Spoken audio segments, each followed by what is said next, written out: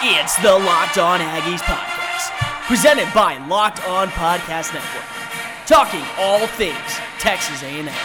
Now, here's your host, Cole Thompson. What's going on, everybody, and welcome into the Friday edition of Locked On Aggies, presented by the Locked On Podcast Network. Cole Thompson back in the driver's seat, and we're talking all things Texas A&M as they prepare for their journey to go ahead and beat the number one Alabama Crimson Tide. Welcome into Friday's show. Friday's shows are going to be a little different here on LOA. Maybe it's a little bit different than what you heard in the past, but this is my style. This is the way that I've always thought it would be really interesting and a little different to kind of make this podcast kind of fun. Fan Friday. I'm going to answer questions that I got on Twitter, got on social media from fans, from people wondering about this game, wondering about the plan moving forward. We're also going to do a preview day. This is going to be talking a little bit about the entire game as a whole, give my final score predictions, and also, because the SEC is still, in my personal opinion, the most dominant conference, in college football, we're going to break down every single game, go quick through, rapid fire, who we think is going to win, who we think is going to lose, and where the standings could start going after this. This week alone, I think, is really going to decide who are contenders and who are pretenders in the SEC when looking at that college football playoff picture. We have two top 25 matchups between Florida and LSU and Alabama versus Texas A&M. Two of those teams are for sure going down, and two of those teams are probably looking a little closer to that college football playoff mark. So, let's break down some Alabama versus Texas A&M preview time.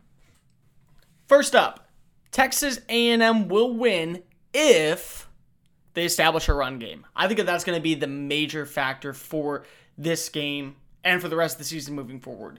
When you lose out on Travion Williams, the SEC league leading rusher last year, and your secondary guy, Jashaun Corbin, is out with a hamstring injury since week 2, that is definitely some type of production that is hard to replace. Not because of running the ball is no longer, fancy or it's not needed in the game of football, but because of you're relying on a true freshman in Isaiah Spiller and a second-year player overall in Jacob Kibodi, who missed all of last season, to really pick up the pieces and be that leading rusher. We've seen glimpses of what Spiller can do, but those were against below-average defenses. And even when you're playing against average defenses at best, say a team like John Chavis out in Arkansas, he struggled this year to move the ball. That game, he had a fumble, and I believe on 17 carries, he didn't even get a single yard overall. Meanwhile, Kibodi's shown a little bit more of consistency. They're never really that great at numbers, but we're at least seeing him push the ball downfield. We're seeing him pick up first downs on a more consistent level, but everything is still kind of Kellen Mond leading the way. If this A&M team can go ahead and actually get an established run game going, they're going to be dangerous. When you look at the receiving core that they have there, everyone talks about Alabama, but Texas A&M has 3 guys inside the top 25 in SEC receiving yards with Courtney Davis, Jamon Osmond, and Kendrick Rogers. And they also have a 4th guy in Aeneas Smith who's really transforming himself into a very solid contributor to the Aggie offense. If they can get a run game to come even close to matching that against this Alabama secondary, they could be a team that really could set up the upset. Now, how does Alabama win? And that's attacking A&M's corners. A&M's secondary, to me, has vastly impressed from what I've seen from last year. This team looks very different on the defense side of the ball. Their secondary is playing very well. They're playing awesome in man coverage. The way that they're not getting beat, they're not beating themselves, and the way they're overall presenting themselves, using their physical style bodies as weapons to attack receivers, has been, I think, the difference maker on defense because of the team isn't getting that big of a pass rush. So instead, they're using their cornerbacks and their safeties in coverage to really set that tone. Make teams have to run it on 3rd down and long. That way they're even coming close to getting plays. But if Alabama's 4 horsemen of the Abama-lips, as I like to call them, can attack this secondary, that's all you got to know. Because the run game in Alabama is average at best.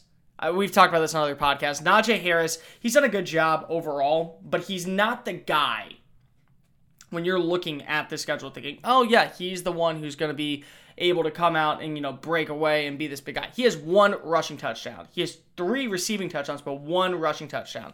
So the production of the former number 1 overall recruit in America just isn't there on the ground, but it's there through the air. So if this team is able to beat A&M's corners and A&M's secondary overall, that's going to be a long day out in Kyle Field, because there's no chance that this Alabama team isn't coming in with a chip on their shoulder after giving up 31 points to Ole Miss. And there's no chance that this Alabama team is going to be easy or be less on A&M. This is turning into a rivalry game. And overall, if you're able to beat the cornerbacks with possibly the most productive aerial attack in college football right now, you're in pretty good hands. Player to watch for on Texas A&M. I'm going to go out and I'm going to say it's Kendrick Rogers. We've seen Kendrick Rogers make some plays here and there overall. We've seen him do some pretty nice things this season, but he's not the receiver everyone expected him to be when this whole year began. 17 receptions for 200 yards. He had a touchdown in the Southwest Classic that he dropped, or it was overthrown, however you want to say it, between him and Kellen Mond. But that was his real first chance to step up. In the red zone, Alabama's defense has looked dominant overall. Most of their scores are coming in open field plays, not in the red zone. So that in mind, they're not going to be able to run it, and they're going to have to pass it. You have to go to your biggest receiver, and that's Rodgers in this sense. If they can go ahead and they can attack Rodgers, and they can get him open, and he can use his bigger frame, his bigger style to beat some of these Crimson Tide corners, that's points right there every single time. Last season, they scored on a 15-yard touchdown to Jay Sternberger. He was able just to bully the Alabama secondary, waltz his way in for a touchdown on a post pattern. Rodgers has to be that guy this game. Player to watch for on Alabama. Guys, you already know where I'm going. I'm going receiver for this one, but I have to pick which receiver, and I'm going to go with Henry Ruggs. The thing that Ruggs has that the other Alabama receivers don't is that pure speed. And it's the agility in the open field to make defenders miss at the first and second level to where it's a foot race down the line. He's turned these little quick passes into 50-yard gains. I mean, against Ole Miss and I believe against Southern Miss, both opening plays were Ruggs touchdowns on passes that were no further than maybe 9 or 10 yards. And he just used his blunt speed to work upfield. A&M's cornerbacks, De'Abney Renfro and Charles Oliver, are going to have to eliminate this guy. Because if you're going to match him up with Damani Richardson in the open field, that's going to be a massive, massive problem. Especially because if one's a freshman, and I don't know if he's seen speed like this before. I think Henry Ruggs, as an NFL-level receiver, could be very limited. Kind of a John Ross-style guy, if anyone remembers him from Washington. Vertical, deep threat kind of dude. But his agility is going to make him one of the most dangerous players in college football for the remainder of the season. And he's definitely going to be the most dangerous player on the field for Alabama come Saturday afternoon. Locked On Aggies would like to give a shout out to our sponsors, Vivid Seats. Make a memory that lasts a lifetime and let the Vivid Seats app help you get to your favorite live event. Enter promo code KICKOFF at checkout to receive a discount up to $100. Remember that promo code is KICKOFF and you can receive up to a $100 discount for your next sporting event. We're going to take a quick commercial break, but when we come back, we're going to do Asking Aggies, a new segment where I answer questions from A&M fans on what to expect for this game and everything moving forward. We're also going to talk about when Alabama and Texas A&M have the ball, what they need to do to win. This is Locked On Aggies, presented by the Locked On Podcast Network. Don't go anywhere. We'll be right back after this.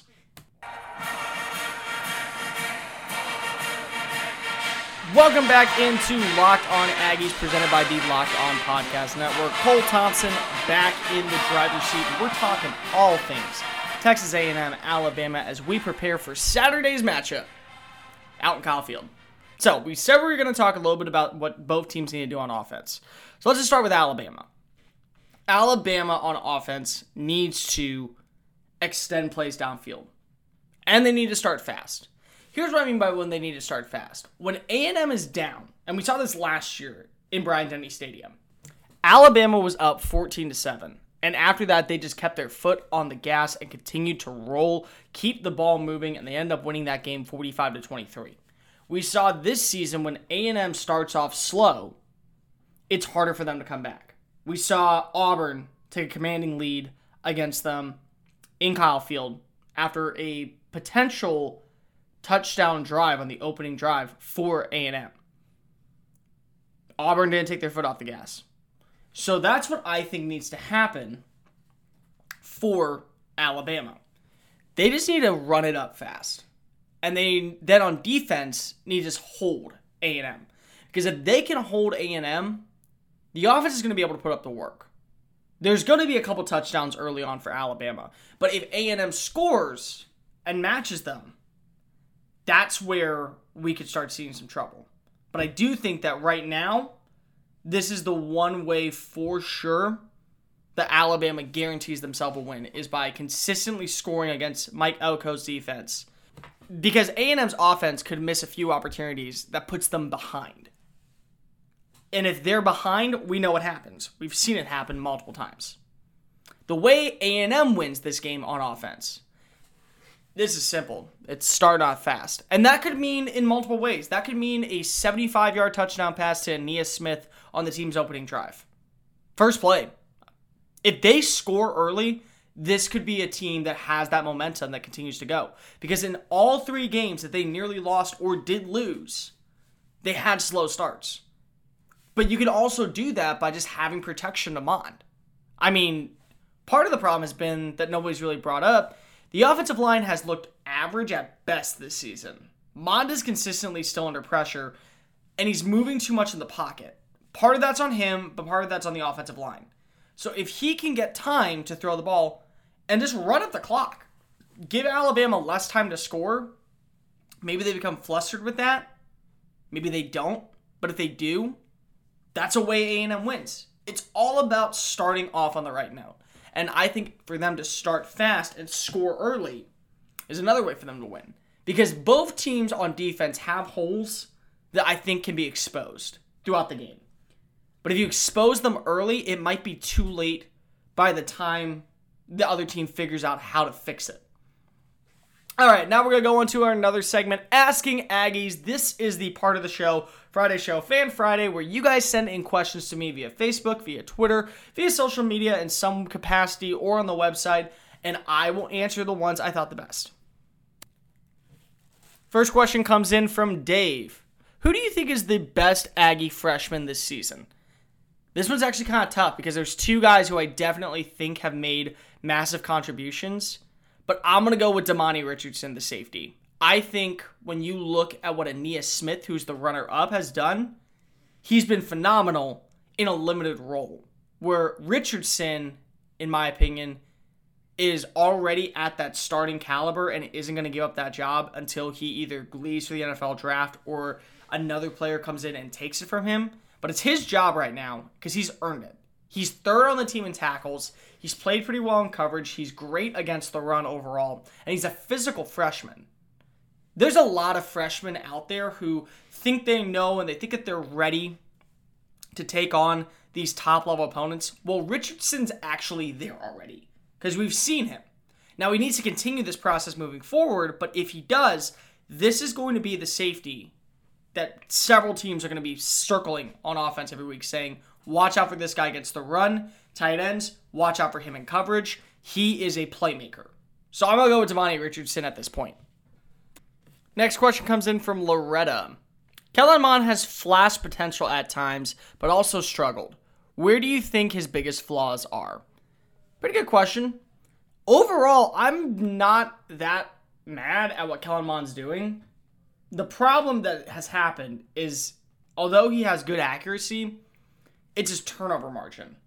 He's had 6 turnovers, and I believe 3 are in the red zone. Maybe it's 4. I know there's for sure 3. And the biggest one that really got to me was 2 weeks ago when it was the Southwest Classic against Arkansas. And he was doing a check down to Jamon Osborne. He doesn't take his eyes off of Osborne the entire time. That's a major red flag because if you have to look at other options, and I know that you have trust with the guy, but if you're trying to score and you're at the 10-yard line or less, I believe they were at the 6, you can't just be checking down your first option and then forcing throws.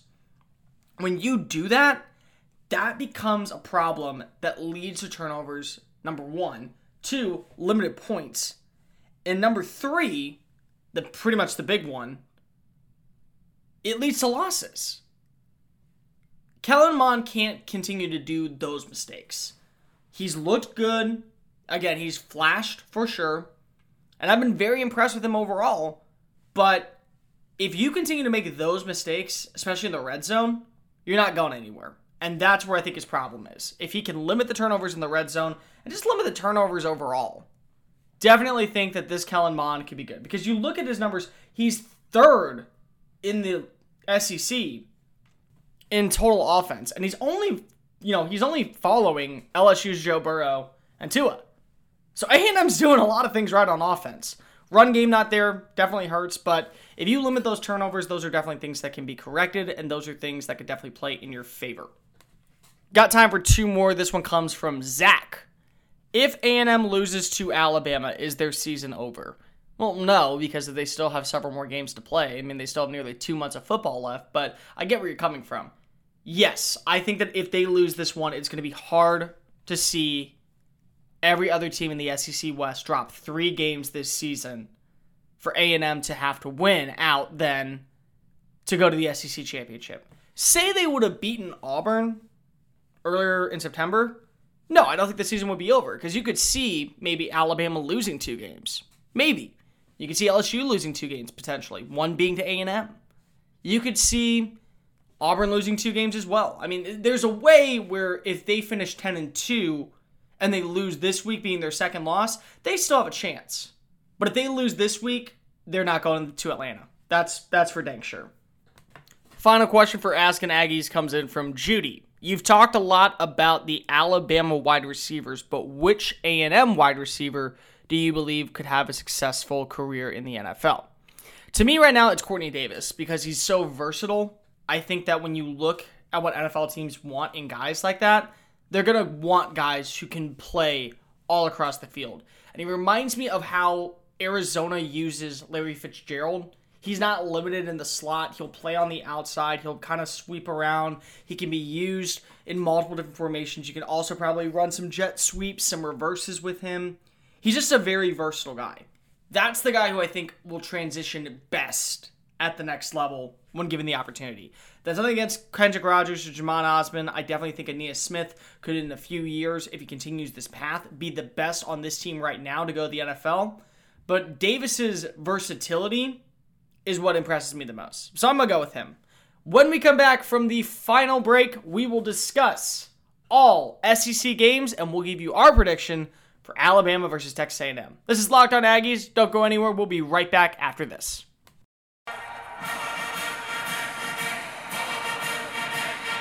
Final segment of Locked On Aggies presented by the Locked On Podcast Network. Cole Thompson back in the driver's seat, and let's go rapid fire predictions for the SEC in general. We have 2 top 25 matchups with LSU versus Florida and Alabama versus Texas A&M. We're going to save the best for last, so why don't we get started with some games that we could probably predict are going to come true and probably play in the favor of one team.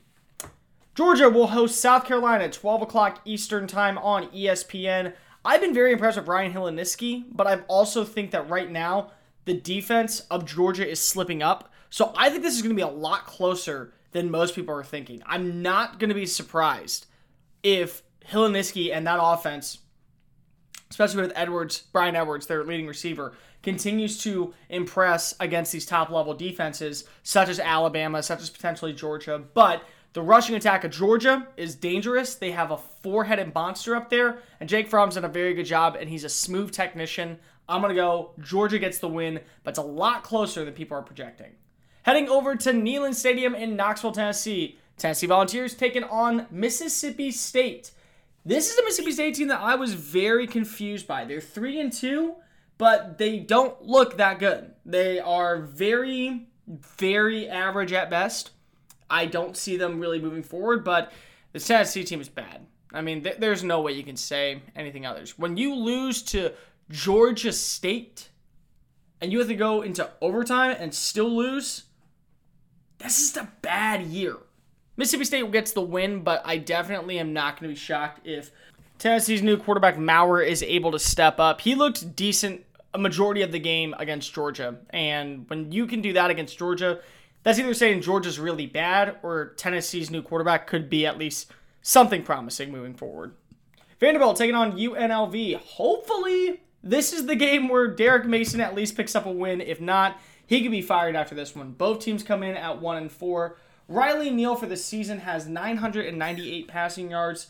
Keyshawn Vaughn is leading the SEC in rushing. So overall, I definitely think that this is a game where Vandy can come in, get a clean win in front of their home crowd in Nashville. I'm going to go Vandy gets the win. Hopefully, it's not as close as people are projecting.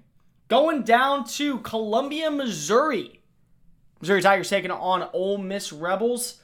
And guys, this is a game changer, in my opinion. If you were to say that Matt Corral would be going up against a Kelly Bryant-less Missouri Tigers team who's coming in at 4-1, I wouldn't be shocked to say that Ole Miss gets the win. But Kelly Bryant is expected to play with a brace on his leg. If he plays, that is definitely going to take away the run game ability of his game, but he's still a pretty good passer. Missouri gets the win at home. They're going to move to 5-1, and I think that if A&M loses this game and they're out of the top 25, Missouri might be the team that moves in. I'm not going to be shocked on that one. They've looked the part this season. Heading over to Lexington, Kentucky, the Wildcats will be taking on the Arkansas Razorbacks. This is an Arkansas team that 2 weeks ago, before their bye week, went down to the wire with Ben Hicks over Nick Starkel, who was injured in that game with Texas A&M. But is this Kentucky team for real this year? I'm going to go Kentucky gets the win, but it's a lot closer. This is coming down to like a field goal game. Kentucky has disappointed after being a 10-win team last year, and they really lost everyone on that team. So you knew that there was going to be some regression, but they haven't looked good under Mark Stoops right now. I definitely think that Chad Morris has the Razorbacks in the right direction, but this will probably come down to literally a field goal, maybe a late touchdown. That's it. That's all I'm going to say, and I definitely think that right now, Kentucky should be favored. Moving on to the last two games, we have Florida versus LSU inside of Tiger Stadium. Kyle Trask has come in and he's kept the Gators 6-0, 6-0 perfect record. They're qualified and they're going bowling for sure the way they're playing. 881 passing yards. LaMichael Pirine last week with that giant 88-yard touchdown run against Auburn.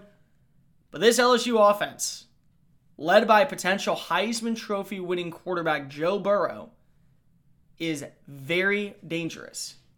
And I think because of the home field advantage in Tiger Stadium at night, which adds a different element to the game, definitely I'm going to go with LSU on this one. LSU's offense just looks too good. I'm not sure Trask is ready for this type of stage, and I definitely don't think he's ready for Tiger Stadium.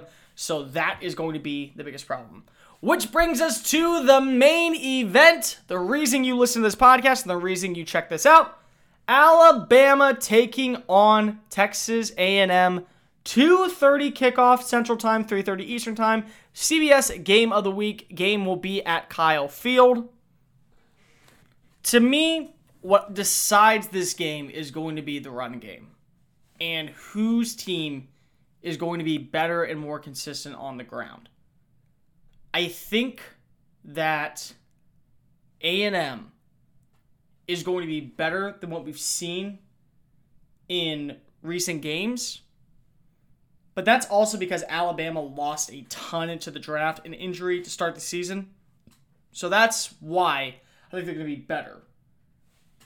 But I also think that Najee Harris is going to be able to have one or two big breakaway runs. And because of, you're going to put a guy like Damani Richardson on him in the secondary to make that play, he's going to win a couple of those.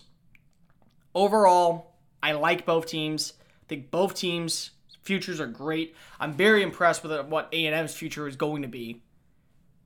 But Alabama still has it. They still have their number. Close game.